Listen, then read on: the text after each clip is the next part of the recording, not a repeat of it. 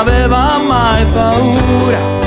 Girava il mondo e capitò in una locanda nuda e dura. Disse il padrone: posto qui non c'è, a meno che non vuoi rischiare.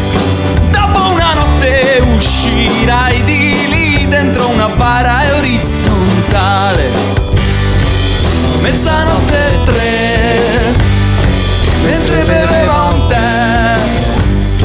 lì nel salotto apparve un uomo senza testa e senza gambe. Lo portò diretto al sotterraneo a cercare una pietra.